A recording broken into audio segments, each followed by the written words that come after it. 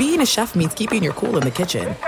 And with Resi Priority Notify and Global Dining Access through my Amex Platinum card, right this way. It's nice to try someone else's food for a change. That's the powerful backing of American Express. Terms apply. Learn more at americanexpress.com/withAmex. Let's bring in Jane Slater, reporter, NFL Network, covering the Cowboys for a long time now. She does Inside Training Camp every day starting at 10 a.m. Eastern, and Jane is joining us live now. All right, so Jane, we've got some breaking news on the Cowboys, and I'm going to let you serve it up to the audience. What is the latest Mike McCarthy is saying on Dak? Yeah, Mike McCarthy just on the podium there in Oxnard, California, saying that Dak Prescott, they're going to take a step back, but it's not a setback. In other words, they just want to be a lot more conservative with this throwing shoulder. What does that mean? That means we're not going to see him in the Hall of Fame game on Thursday, and we're not going to see him throwing at practice today. And I can tell you I was there on the first padded practice when it felt like a fairly innocuous injury, Colin. We saw him go off to the side, talk to trainers right before they got to team drills. And after that, he was jogging off the football field. And it was strange at the time that we're sitting around waiting for him to do what was a scheduled interview with a bunch of the local media. And that thing got pushed back a couple of hours. And we had a former player out there. And I said, do they normally take a player somewhere else if they need an MRI of some sort? And I was told yes. And then around 6 o'clock, we got this update that he did, in fact, have an MRI that showed the strain. It was a latissimus muscle in his throwing shoulder. And so since then, we've seen him at practice. He's going through the drills. He's showing a lot of strength in his lower legs. And of course, that ankle looks like it's been doing just fine because he's been working on the resistance cords, lateral moves. But every time we've seen him sort of marking plays or going through the motions of quarterbacks, he's not using that throwing shoulder. And anytime he gets the ball back to someone, it's with the non-throwing hand, and it's sort of an underhand throw. So it doesn't sound like we haven't been given any indication that we should be concerned about this. But we haven't seen him throwing since that first padded practice back on the 28th, Colin. You know, it's interesting. I saw a promo this morning or last night for Hard Knocks on HBO. So I watched it, and of course it sucks me in. I love football, and it's Cowboys. When you're there, because I've always said, ideally, distractions are bad for this league. Now, the Cowboys, because they're so popular, and, you know, Dallas is a major market, so you've got the NFL networks there, and there's always an NFL reporter, and Jane Slater's there, and Peter Schrager's there, and so it's not the Jags. But this is a layer of a bunch of cameras. When you were there, did you sense the cameras? I mean, give me an idea what it's like when the Hard Knocks crew is around football. I wasn't there. I'd like to hear that. Yeah, it's so different than when the cameras were last there. I think the last time the cameras were there for Hard Knocks was back in either 08 or 03. Don't quote me on that. But even ahead of it, I asked, someone within the building, I said, are you guys at all concerned about it? Because it's not like you get a choice when Hard Knocks comes knocking on your door. Not a lot of people get to pull the Urban Meyer and say, we're not going to have them in our building. They said when the All or Nothing cameras were there, they didn't really notice them because the cameras had gotten so much smaller from the last time that Hard Knocks was there. And honestly, that was sort of my feeling when I was there too. Now, keep in mind, I'm sort of used to the pomp and circumstance in Dallas. It really is different when I go and cover, say, the Saints in New Orleans or the Titans in Tennessee. Even Randall Cobb once said to me when he was in the locker room, just for a regular season game, it always felt like it was playoff media coverage. And so this was an outsider coming in to the locker room. And so I think if you're used to it, and a lot of these guys are a little bit like Tinkerbell, they sort of die without applause. That's what we're used to here in Dallas. I don't think it bothers them. If anything, I think it's given this group the sort of energy that they've needed. And there's a lot of guys with big personalities on the defensive side of the ball. I feel like it's sort of energized them in a little bit of a way. I see pictures, memes, or whatever they call them, and I saw one about a week ago, and it showed Zeke in some picture where he looked heavy, and that really heavy, almost. Well, that was Joe Looney. Colin. Okay, and then I saw him in the camp, and I'm like, oh, he looked cut. So was that ever? I mean, there are a lot of people now that are saying, okay, he's slowly declining. He hasn't always been in the great shape. Is that talked about in the circles? Is that like an issue that Zeke's as good as Zeke wants to be in shape?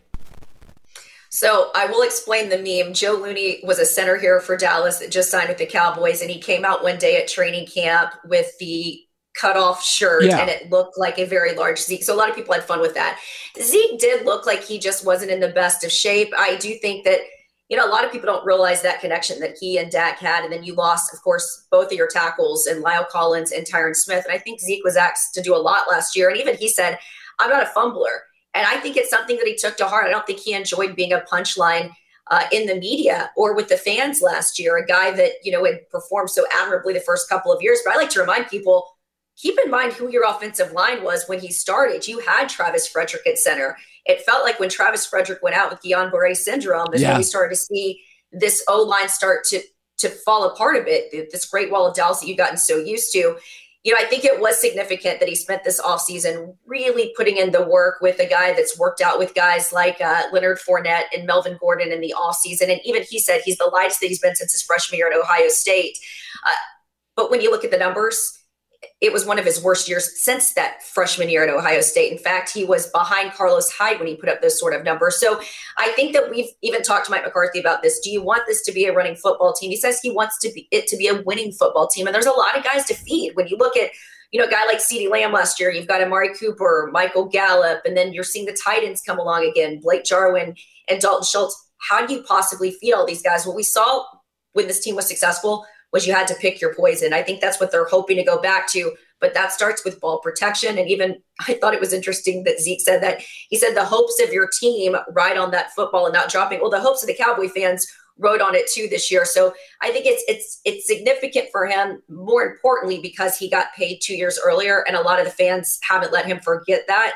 But when you talk to Mike McCarthy, it does seem like he's got a great amount of respect for Zeke. A lot of people don't see the Zeke that a lot of his teammates do, which is the guy that's at the front of the class. He's a quiet leader. But I do get the sense that he's taken a lot of this stuff to heart, and it's really showed with the way that he showed up at training camp, Colin. By the way, Mike McCarthy at practice, do you sense the leadership? Last year you couldn't go to camp. There wasn't a camp.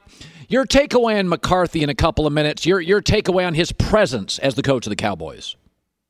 He says this feels a little bit like the first year, and we were able to be at practice in sort of a limited capacity. We were pretty far removed from them, but it just felt flat last year. And, I was able to dump out a little bit of my reporter notebook when I told you about how the players felt about this defensive staff last year. There was just a failure to connect. In other words, I don't think a lot of these coaches like Jim Tomsula and Mike Nolan were adequately prepared for COVID, which happened 2 years into Mike McCarthy's, being named the head coach here. And I was told that when the Zoom would sort of spark out and the players weren't able to get online, they were checking out, and you're trying to introduce this new scheme and the guys just weren't feeling it. And there wasn't the music at practice. Now we've got Mike McCarthy over a loudspeaker. We were kind of cracking up during mini camps and OTAs. Where is that sound coming from? Is that Mike? He's literally mic'd up at practice. So you see him barking out things. They're doing a lot of down and distance. They're focusing on situational awareness. And I think he sort of went back to the drawing board himself. And I think Dan Quinn really helps him. In other words, while he's focusing on the offense, and of course he's got Ben McAdoo there helping him out as well this year, you've got Dan Quinn that's gotten these guys to buy in so much to his system. I mean, it was even reported, and players talked about this.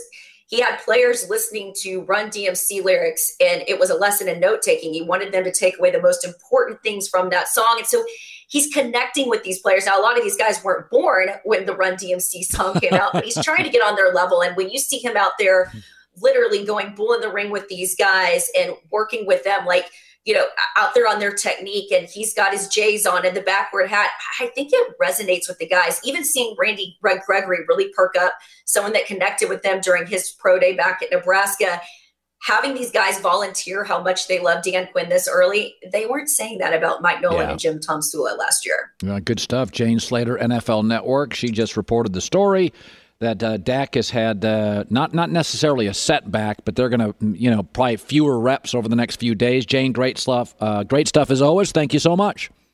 And congrats on your abs. They're almost visible. We're just a couple of days away from them being visible.